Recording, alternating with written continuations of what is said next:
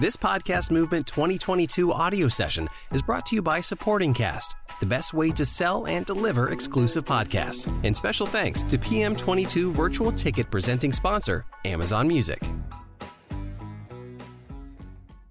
We made it. It's Friday. It's been a long week. It's getting hot outside. There's more crickets outside, so if you guys, I brought some in as well, so if you jump up, I'm sorry. But welcome to this panel. Today we're talking about consolidation in the podcasting space and how it can benefit indies, so the dreaded C word that we're going to be talking about. And I am here with some of my closest friends in the industry and some new friends that I met today from different aspects of the business, so from audience growth, from monetization, and then from the indie side. So, who am I? I am John Dianora. I am the Director of Revenue Partnerships for CNN Audio. Been in the podcast space now for 15 years. I spent some time at iHeart. I was brought into podcasting by the lovely Sarah Van Mosel in 2016. And now we've come full circle. I am on a stage with her, and I am super excited. So with that, I will let them introduce themselves. I'll start with Sarah. Hello, everybody. Happy Friday. You made it, as John said. I'm Sarah Van Mosel. I am EVP of the iHeart Audience Network, which we can get into. I started in podcasting back in 2010 at WNYC. Also sort of started the U.S. Sales team at Acast, and then worked with Market Ingenuity and PRX, later was CRO at Stitcher, and finally made my way to iHeart. So I'm here with the perspective of revenue, for sure. Mary? Hi, I'm Mary Asadolahi. I'm the Vice President of Realm, which is a primarily scripted fiction podcast network. We have both a studio and a distribution network where we work with further indies. It's funny to be the indie on this panel because we actually have 80 shows in our network, and I feel like that's broad shoulders. But I'm responsible for monetization, audience development, do a lot of marketing. That's where my background is. And yeah, we came into podcasting in 2021, but we've been doing audio entertainment in the fiction space for about 6 years. So we kind of entered into a different, into podcasting in a slightly different manner. Hello, everyone. I'm Hital Patel, and I am an EVP of data and analytics at iHeart. So all things audio, essentially, from measurement, insight standpoint, radio, digital audio, and including podcasting. So I'm here to provide a POE from an audience and consumer insight standpoint. Amazing. And like I said, I am John Dianora. I have been in podcasting now for a long time, with iHeart out of college for 10 years, then with Acast for 4.5 years, and then now most recently with CNN Audio. And I still remember on day one walking into the Acast office with Sarah Van Mosel, and we went into a really weird studio because it was still very indie, and I think it was a bedroom. It's like a loft in Soho? No, it was above Jill Zarin's fabric store in the Lower East Side. Yes. That's where it was. And we had to have a bed in the office because it was a weird work-live space, and we didn't want to get sued. But we went into this conference room, and she said, Podcasting 101, we're dealing a lot with a lot of indies, and they care about three things. They care about their show and the quality of that show. They care about their audience, and they care about revenue. And if the show is good and the audience is strong, the revenue will follow. But if the show is bad and we jeopardize that, they're never going to want to talk to us again. So let's focus on indies and building that. And that stuck with me for a long time. And I look at this conversation as those are the three topics I want to talk about. The shows and the audiences. How do we build those audiences? And then ultimately, how do we find revenue streams? Because that's all changed. And we're going to talk about that consolidation over the last 6 years. But I guess I'll throw it to Sarah. Like, what have you've been doing this for a little bit. What have you seen in the changes of the landscaping from tech, the major players? And I mean, now you're sitting with iHeart. Things have changed. Yeah. I would say my career is almost like a parallel path to the consolidation in the industry, right? So I started at WNYC because, if you've seen me talk before, if you know me, because I loved Radiolab. Like, I literally just wanted Radiolab to live another day, and that was my, like, sole purpose. And so we got there, and Radiolab was a huge radio show, and it also was a huge podcast, but we had no idea how to monetize it. How do you get the ads in there? How do you even count downloads? What's a download? Are you counting it down? So literally from scratch, we figured out, how to do dynamic ad insertion, how to put it all together with a lot of, support from the DR community and also the brand community. My friend Corey Boudelier was here along with me with the journey at WNYC. But it started there, and then as I moved sort of through my career path and through these organizations, it was always into, it started in that really indie space. Again, ACAST was all about indies. It was all about sort of how do you give an indie a chance to live to create another day, right? And for me, again, with the revenue hat on, revenue is the key to that.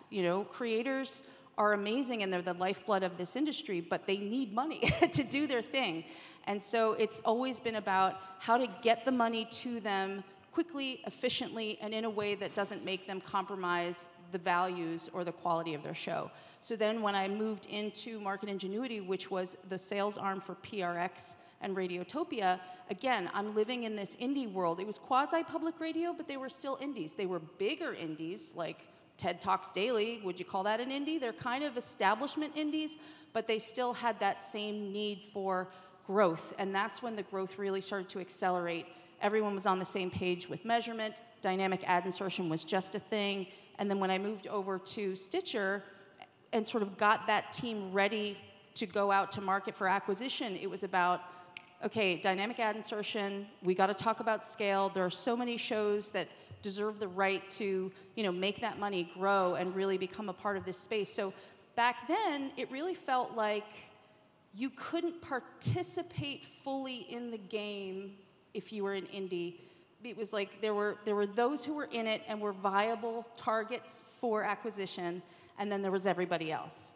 And now at iHeart, I feel like the consolidation is actually an unlock for indies, because it's gotten to that point where any platform that you're going to host and distribute on could potentially have a plug into this revenue stream because we've advanced so far.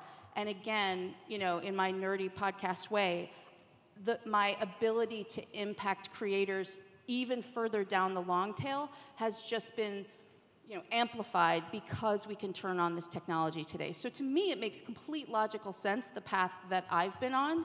It's the same true north of fund those creators. That's the key to all of this. If the show is good, the audience will be there and the money will be there. Exactly. And now, audience growth is super important, and we've seen this hockey stick growth of people who are consuming content. New categories are coming through, new listening groups. When I joined podcasting, it was a lot of white males. Right now we're seeing LGBTQ, we're seeing female voices, a lot of great new companies. Hatel, what are you seeing in the audience growth and just the demographics and what's changing? Yeah. So, like I said, I've spent the last decade following the consumer, right? We study the consumer across all audio consumption. And in podcasting, we're seeing some amazing trends, right? So it's no news to anybody in this room that podcasting is growing in popularity. In fact, one of the very interesting stats I came across recently was in 2023, globally, we're going to hit 500 million consumers in podcasting, which is phenomenal, right? So we're continuing to see this growth, and I don't see it stopping anytime soon. But it's not just the size of the audience that's growing, right? The type of audiences this medium is drawing in is also diverse and very, very different. So, for example, US is a huge market and continues to be one of the biggest markets when it comes to podcasting. But from just the sheer size and numbers, China and Brazil are up there too. And so with the type of global listenership that you're seeing, the type of languages, the type of content that's coming into the medium is equally diverse. Also, if you think about US, the fastest growing audience in the last decade has been Hispanic listeners. So we are starting to see a lot of diversity of languages, creators coming into the medium, and along with that come listeners. So listeners also, to your point, it used to be predominantly a Caucasian medium, not so much because you are inviting a lot of, and it was a little bit of a chicken and an egg. The content didn't exist for the diverse consumers to come into this medium, and now that we are welcoming creators of all types, listeners of all types are also coming into the fold. Amazing. Now, you mentioned audiences, but they still got to listen to content, right? And what Mary is focused on with your business is scripted fiction, which I've heard nothing Last year, never heard about it, maybe 1 or 2 panels about it. It was new. There was a couple of shows, a couple of celebrities did it. They made a lot of money, great. But now, 4 or 5 panels talking about scripted fiction. Can you explain to me the universe of scripted fiction, why you created, who you're trying to reach, and any kind of struggles or advice for people who want to create this kind of content? Yeah, we've been trying to be very noisy over the last year, so I'm glad that you've noticed. I mean, it's interesting to think about consolidation in this context because I also think a lot about consolidation in the context of the content side that we've experienced over the last year. We've been doing, as I mentioned, we've been doing audio entertainment for the last number of years and releasing it exclusively on our app and platform, which was then Serial Box. We did a major rebrand last year. And so we've been growing content. We had about 60 shows that we made. They were primarily audio, but there was always like a reading component. People could switch back and forth. We were focused on cultivating audience based on the shows that we made because we wanted to make the shows. And we wanted to do the shows that we wanted to do. We wanted to make sure that they were at the production quality they needed to be. We really did truly focus on shows first and then audience second. But you can't do one without the other.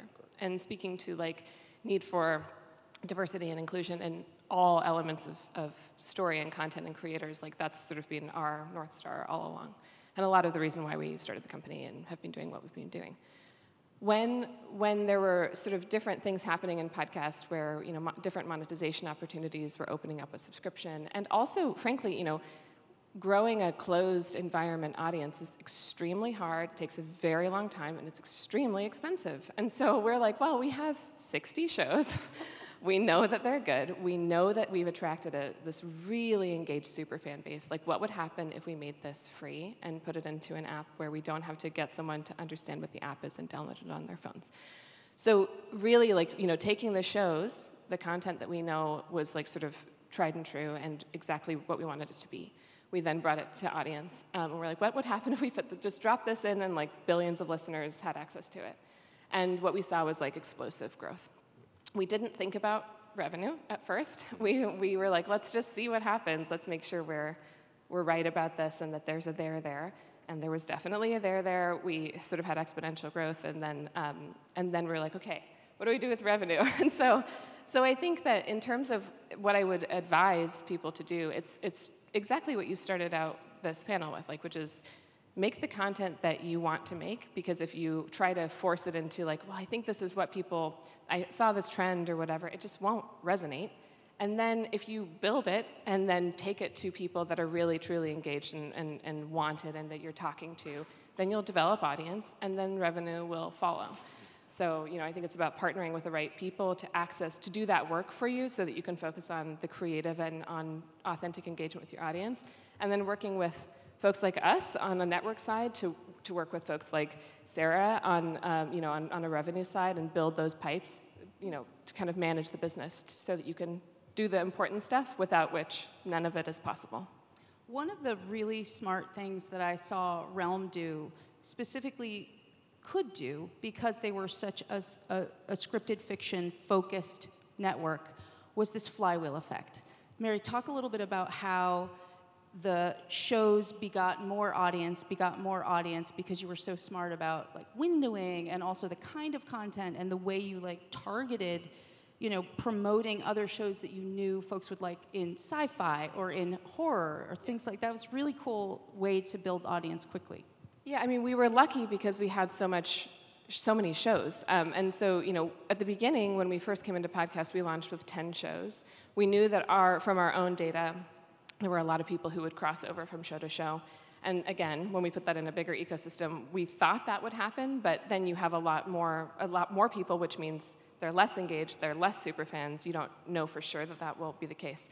We focused exclusively on cross-promotion for the first few months of our work, and we didn't run any ads. We only ran promotions for our own shows. We scripted them very well. We spoke to you've just heard a show with this theme. There's you might go from sci-fi to a drama, but they both have this element of shared connective tissue, and it converted at up to 12 times the industry average in sort of cross-promotional tools. And so as you get bigger, your conversion rates go down because you reach more people, but they're still so much stronger than we've seen anywhere else. And we've used it to really drive audience show by show. I mean, the single most effective thing in launching a fiction podcast is feed drops. I think that's probably true for other types of genres as well. But we do feed drops and ad swaps for every show in the network. We see great crossover. We see people talking on social. It truly has become like sort of a swirl of activity that has driven awareness of fiction. Because as soon as people get into one, then they really want more, and there isn't that much of it. So we're sort of cultivating that very nicely, but as a flywheel effect. That behavior is so interesting, right? Because we've seen that time and again. More understanding of your audience or audience analytics brings in more creators. Yep. By bringing in more creators, you bring in more listeners. By bringing in more listeners, revenue follows. And that's the ecosystem. Then that's how those chain and links are connected. Yeah. So discovery is one of the hardest nuts to crack in our industry. Back in 2008, 2009, Apple was the king. Now there's Spotify, there's iHeart, there's Acast, there's Podchaser. There's so many companies out there trying to help indies get discovered. What would you say is the best way to get discovered now? Like outside of actually doing feed drops and having those relationships, is there anything that we haven't spoken about? I know QR codes are super hot right now. Everyone has a QR code and they're clicking. I've seen a couple buses in New York City that have indies on it now. Just buy a bus campaign. Yeah. It's all good in New York City. I've got that in my back pocket right now. What are you seeing that you have tested that actually works surprisingly well? That you're like, wow, that was weird. I mean, it's the most effective things truly are cross promotions within shows that are appropriate for the audience. And I think I guess the mistake that I see made in this is like if you're talking to a major network, they're like, we'll give you X number of free impressions if you work with us, but it's like across all categories. So you end up getting a sci-fi show promoted on like a sports podcast, and they're like, well, we gave you the impression. I was like, well, it didn't convert. So I think being extremely thoughtful about how not only what shows you're promoting on, who the creators are, what opportunities that has to talk about the show differently, how you're like scripting those cross-promotional pieces of information, like all of that is just incredibly important, and it's labor-intensive, it's time-intensive. It's not a magic key where you're like, okay, I did this thing and suddenly I have 1 billion listeners. I think the other thing that I've found really exciting is just bringing creators together to talk about what they do. There's so much passion in podcast creation. And you don't really, you can kind of like assume like, wow, this is a really cool show. I bet it was hard to make. You have no idea how hard this stuff is to make, and the people who are making it are doing it as a labor of love. They're doing it because they can't not do it. And I think that really comes through if you have different opportunities for creators to talk to each other. Yep. And with the networks, like bringing it back to the whole, how does consolidation benefit indies? Networks want people to listen on their platforms, right? So we want people to listen to podcasts on the iHeart app. Stitcher folks want people to listen to podcasts on the Stitcher app.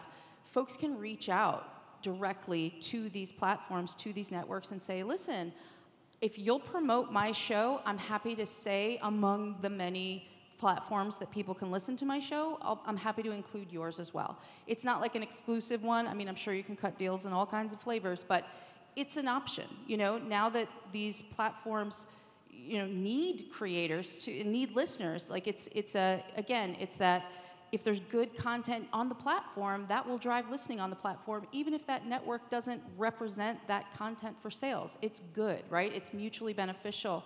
So don't be shy about reaching out to iHeart, to Stitcher. Everybody knows, the Apple folks, like just, to the networks so that they can, do a little, you scratch my back, I'll scratch yours, because it will yield audience. No, I was just going to say, from a discovery standpoint, if I can chime in, we run a ton of consumer studies tracking where people are discovering podcasts. And, surprisingly, obviously, media plays a role, but non-media, still recommendation from friends and families goes a really long way in the podcasting medium, And I've seen that time and again anecdotally across people, too, and you kind of pull a couple of people and ask what you're listening to right now, and you ask them how you got onto listening to that. I bet you at least half of them will tell you somebody told me to listen to this podcast. So that definitely plays a role in there.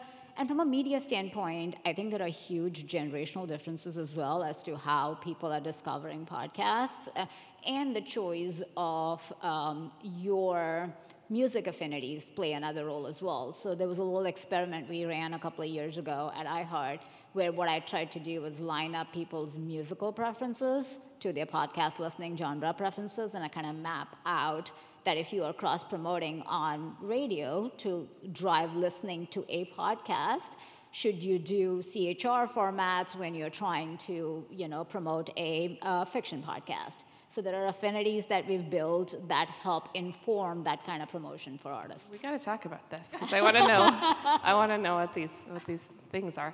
I wanted to mention one other thing that was surprising is that there's I had hoped that there would be sort of a natural organic network effect for when we brought on indies, like individual creators brought on their podcasts, some of which had been out for 15 years. We'd hoped that there would be some sort of natural swirl. So it's not all, what thing that you do equals growth, right? We want to just have a rising tide in general. But I wasn't sure it would happen. I spent many years as a publisher, trying to figure out, is there something in the metadata or timing or whatever with Amazon that makes books rise and rank and become more organically discoverable? And you never can figure that out as someone on the outside of these things, but you can kind of make guesses based on a number of tests. And one thing that we see pretty consistently is when we have a show come into the network, it just naturally vaults in the charts. And it doesn't necessarily go to number 1, but it might go from number 300 to number 23. And that's without doing anything.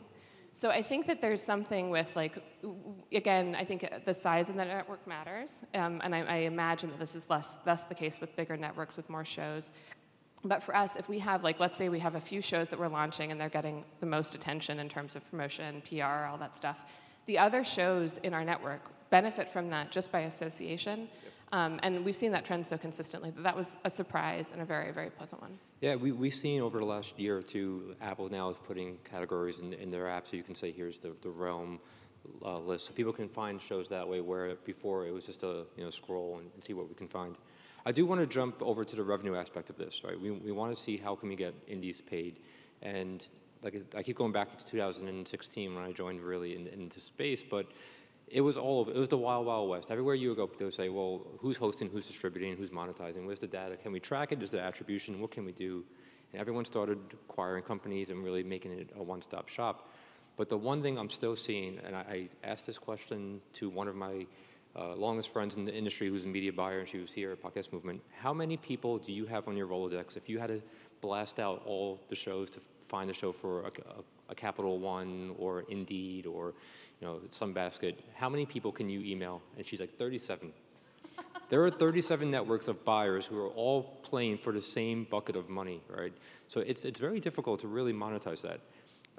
But now what we're really seeing is that the technology is allowing us to create scale and reach, and regardless of the size of the show, you can have 5,000 listens or 500,000 listens. We can all be in the same field. And I think what Sarah's doing at iHeart is really intriguing for indies, and I'd love you to dig deeper into the iHeart audience network and what you're doing and how that affects indie, and then we'll have so many questions about this, but Sarah. No.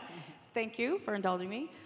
So essentially, the norm prior to IAN was really every network after consolidation would have a tech stack, right? There would be a hosting and distribution platform, there would be ad tech, and there would most likely be some sort of programmatic network related to efficiently buying across all the shows in that network. So, and everyone had one. Spotify has one, AdsWiz has one with SXM, iHeart has their own thing with Triton. And so when I started thinking about IAN, which stands for iHeart Audience Network, we could just do that too. And there would be, you got team red, team green, team blue. Go for it, choose your team. or we could think about it a little bit differently, right? So what if there were a world, and again, I'm coming at it from the creator's point of view, where no matter what platform you chose, let's say, for example, you chose Omni, right? Because that's in the iHeart Triton stack. You'd have access to Triton's programmatic, marketplace. But what if you could also have access to Megaphone? what if you could also have access to Podwave? What if, the fact that you're a creator and you are not 100% sold out, you choose your primary partner, right? Choosing your primary partner is very important because that's the team that's going to sell your show specifically, right? They're going to sell your host reads. They're going to pitch you as a show on a plan. They're going to be beholden to you because they made a deal with you for exclusive representation of your inventory. But what I'm trying to do with IAN is move us into a world where we kind of have multiple partners, but of different priorities, right? So you have your primary partner, and you still sort of honor that relationship, but you also have secondary partners. Now you have the ability to not just be frustrated if your primary partner can't sell your inventory out 100%, you have other options for selling out your inventory. And you can place them at a lower priority so they never impinge on your primary partner's ability to sell you out 100%. I mean, ideally they would, but the only reason you would consider inserting other sources of revenue is because you're not. And let's all admit that it's a rare show that's 100% sold out all the time. So in this brave new world that I'm envisioning, it's about how creators prioritize their collection of partners, right?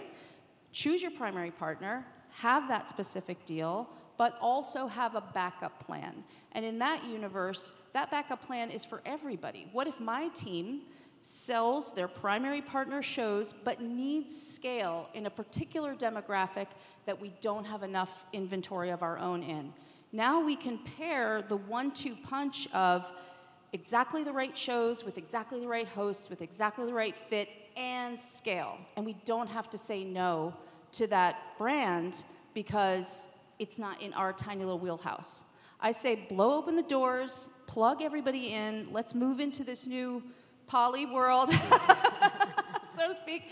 But it's a new way of thinking about it, and I feel like everyone's on the verge of kind of getting comfortable with it right now. Now, Mary and I were speaking right before this panel, and we talked about the long tail. When you are a limited series podcast, 8 episodes, 10 episodes, and you launch it in 2015, 2014, it's still out there. People can still discover it, and there's a long tail listenership, and it may come up and hop back up.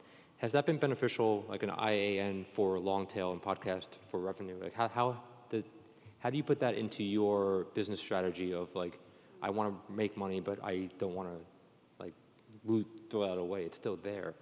I mean, it's hugely important. Like I cannot overstate. I think my MO in general is like, how do we make the thing as successful and make as much money at the beginning as possible, but also make sure that it is set up to generate revenue on its own so that we can keep making stuff. I mean, it's like very simple, right? Like if you're like, okay, the next one has to make X or else we can't do it again. First of all, you're going to run out of content and you'll have a big gap and you'll lose your audience engagement, and it's just a bad idea.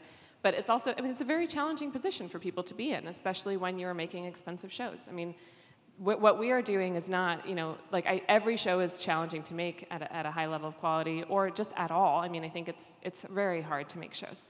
When you're talking about scripted fiction shows, you're talking about actors, you're talking about studio rates and bookings, you're talking about sound design, a huge level of post-production. It's very expensive and takes a long time. So it's, when you take the idea of a scripted podcast or a limited series of any kind podcast to ad buyers, they're like, oh, well, this is going to run out before we have our budget open, or we're not sure because it's new, or, it's only 8 episodes, we really want something that has ongoing, or the list kind of goes on because it looks and feels different. But for us, I think programmatic resources are the future of the business because they are things that you can plug in.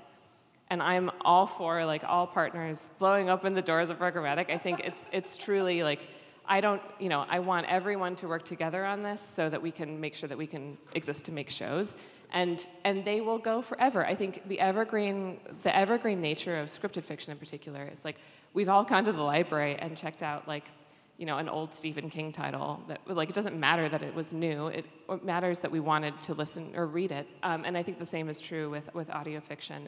It has a very, very long life, and we need revenue models to support that. Amazing, amazing.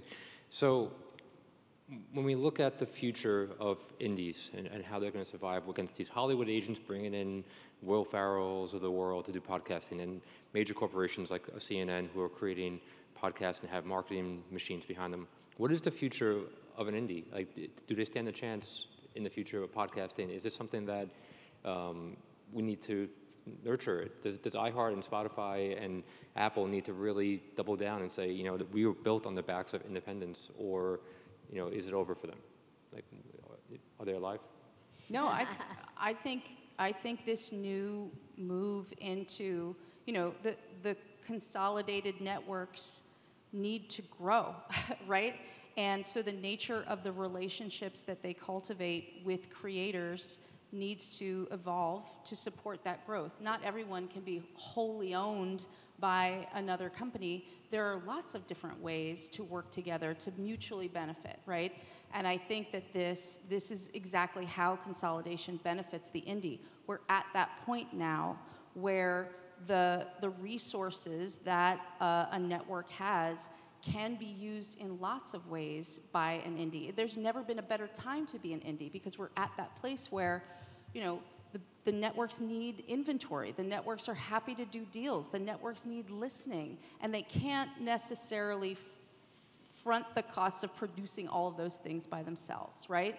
So we're exploring new ways to make it seamless to work with anybody who has an audience, because there's just that much demand for that inventory and that growth. Because again, when you stop back and you think, okay, who do the networks have to answer to? It's Wall Street. Like every quarter, there's growth, and it needs to happen. And where is it coming from? It's coming from this renewable resource of creators that are out there dreaming up new things to make and do, and who can benefit from this need themselves without being owned or having their IP taken away from them, and still retaining full control of what they make. And, it's kind of like a win-win for both, right? Because, in the experiences that I've had on collaborations that I heard that we've had with creators, I feel like, we provide them with marketing and promotional support. We allow them to grow their audience, understanding the media math that we are in the business of, while, to your point, they bring the creative value to the table. So it's a win-win for both. And, sometimes I feel like, whether it's in trades or when I talk about this in my peer set, I feel like consolidation as a word is sometimes very heavy, and sometimes also negative connotation attached to it. But I think we as humans always think of what happened in video is kind of what's going to happen in audio. And so we are we at the bottom, at the foundational level, forget that audio and video are different mediums, and not everything that's happening in video is going to repeat itself in audio. So some of the things that the consolidation has brought to the table from where I sit, I actually think is beneficial mutually to all three parties, whether it's consumers, whether it is the creators, or whether it is the advertisers at the end of the day. So I think it's a win-win. Yep. And from my seat, when I look at advertisers and agencies, it's the best time for audio creators to be in this space. Brands want to be around it. They're hungry for it. It's going to be $1 billion investment moving forward. And now we're looking at the marketplace as a global marketplace. People are buying inventory in the UK and Brazil and in Australia. So I think as the technology has improved and the ability to reach audiences around the world, instead of now having to go on the phone and call up a client, ad results here in Dallas, and say, oh, you want to buy my show, and here's my audience, we have the ability now to see, here's our listenership, here's our downloads across the world, and really find ways to make it efficient and bring that money in. Because the inventory is needed. That's all. I keep hearing that all the time. I need more inventory. It's the holidays. I'm sold out. I need more mid-roll. So it's exciting. We don't have a lot of time left, but I do want to take a few questions. I saw a few people nudging me. But any questions from the? There we go. Oh.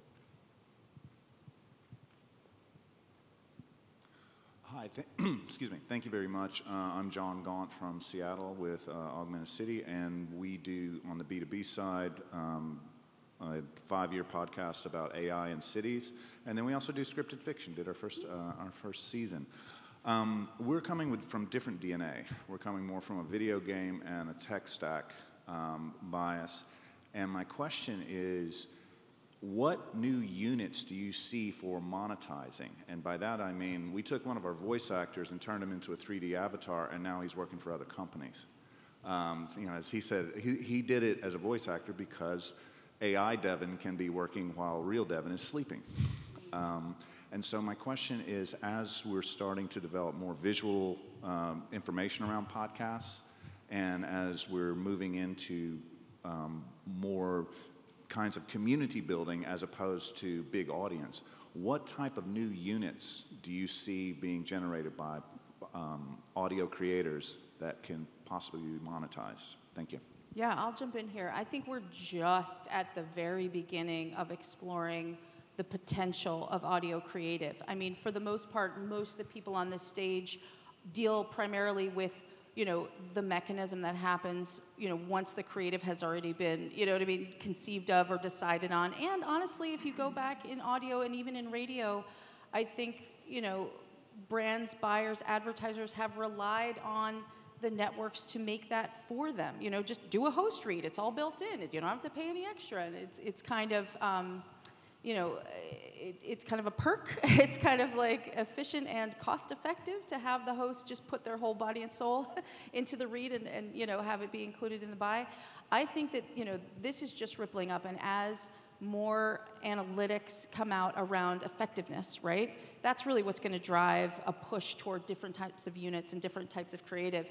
There is a company called Veritonic that does sort of A/B testing, and they do some really great insights into, is this the right creative for this campaign? But I think that's just the tip of the iceberg. I think there's a ton of room in that space to really show us what's possible, and then, we can just, engage it across these networks. But I haven't seen too much activity yet, so bring it on. It's still early, right? I think, like Hatel was saying before, different markets are starting to pop up, Brazil and Shanghai, and if I am a podcaster, I am not, I am behind the scenes, but if I don't speak Portuguese, right, how do I get into the Brazil market? I think a lot of companies, Google, Amazon, are starting to roll out technology to transcribe these audio files and convert it into a realistic voice, so then we can go into networks and monetize it in different countries. And I think you can start seeing that with audio. The data is new, as we're saying, but I do think there's a world where we can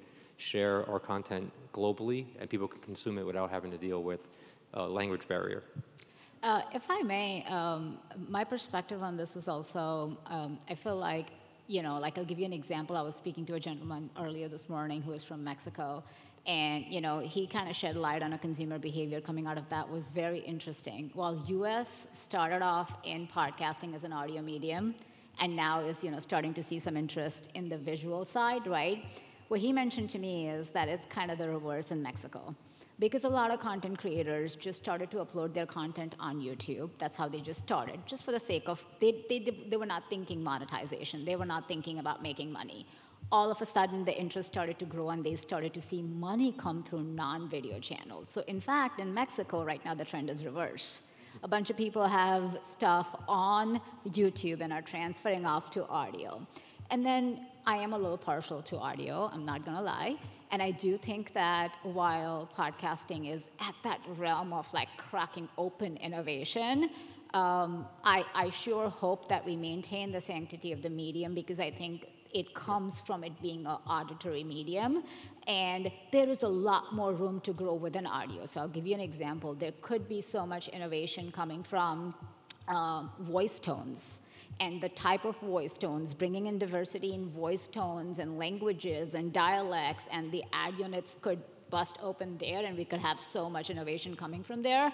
So I am a supporter of keeping that tranquility of that medium within the audio space for now, just because we've been burnt with what we've seen in the video space. So I'm a little bit nervous around that, but sky's the limit. We'll see what comes around. It's a very, very exciting place to be in. We might have time for one more quick question. Anything else out there? Anybody? Oh. Hi, Adel from Next Broadcast. I come from a programmatic advertising background. I have a question for Sarah. You mentioned all the different platforms. There is issues with programmatic and yield for the podcast. How do you see PG, programmatic guaranteed, impacting what you do in terms of the yield you can offer to the content producers? Because what we faced, we're able to deliver 5%. And we know the budget are there, but we weren't able to deliver more. And knowing that there is enough impressions. So how do you see PG impacting what you do with the... So programmatic guaranteed tends to need a guarantee that the inventory is going to be there in order to deliver, right? So, in these extended networks, it's a in-the-moment ask. Like, we'll buy it from you and we will resell it to fulfill this order if you have it. And the key is to just get enough of it there so that you always can fulfill.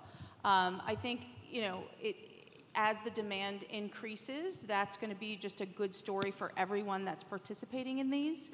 To be completely honest, we're just like getting into the guaranteed space ourselves because we have a unique situation at iHeart where we have 1,500 sellers across the entire country that are all selling geo-targeted portions of all of our inventory. So they tend to scoop it all up, and then it's like we need some more. So it's a good problem to have.